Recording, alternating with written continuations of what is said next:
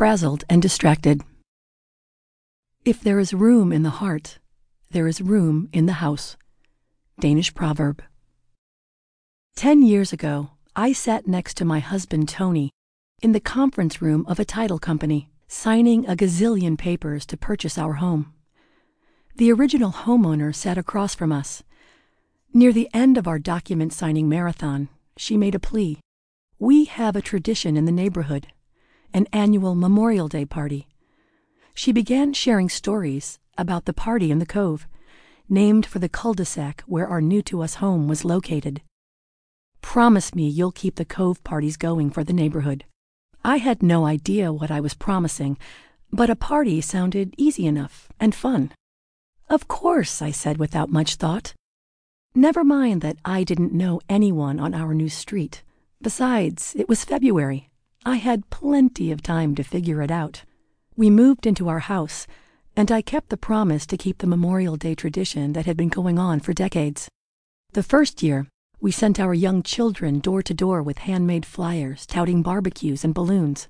The party in the Cove was such fun, we continued the tradition in the years that followed. Each year, the Cove party took on a different theme. We'd bring in magicians or bouncy houses, music and giant inflatable water slides.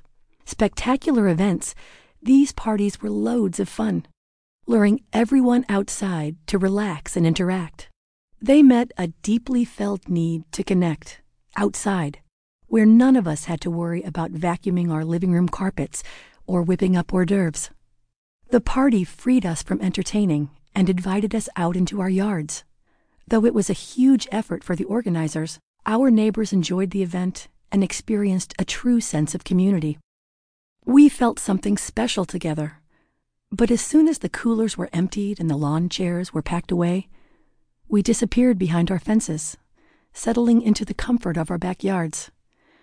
12 months is a long time to go between neighborhood get-togethers, and it's embarrassing to admit, but even after several Cove parties, I didn't know for sure if it was the Garys or the Whitneys who lived in the house with the yellow shutters 3 doors down. What would it take for us to gather more frequently? Couldn't we do it without bouncy houses? Could we keep it simple? About that time, I read a Bible verse that stuck with me and kept replaying in my head. Take every opportunity to open your life and home to others. Romans chapter 12, verse 13.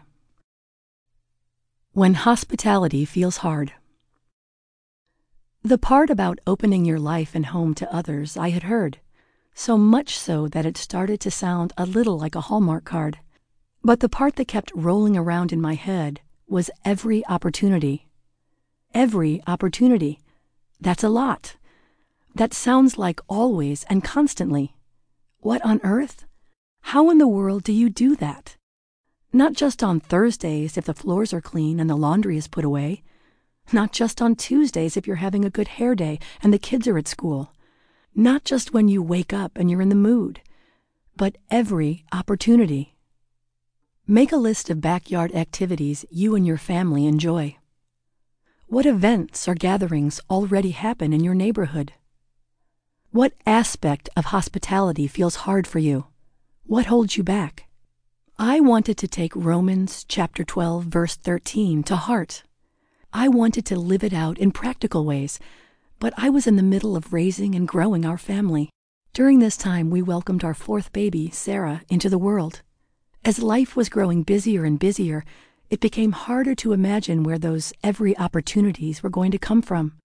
I was trying hard to find ways to open my life and my home to others, both with neighbors and friends.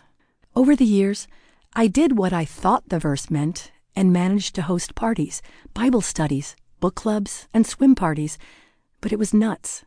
I was in survival mode, barely handling the carpool, and here I was trying to open my life and home at every opportunity, going wide but not deep.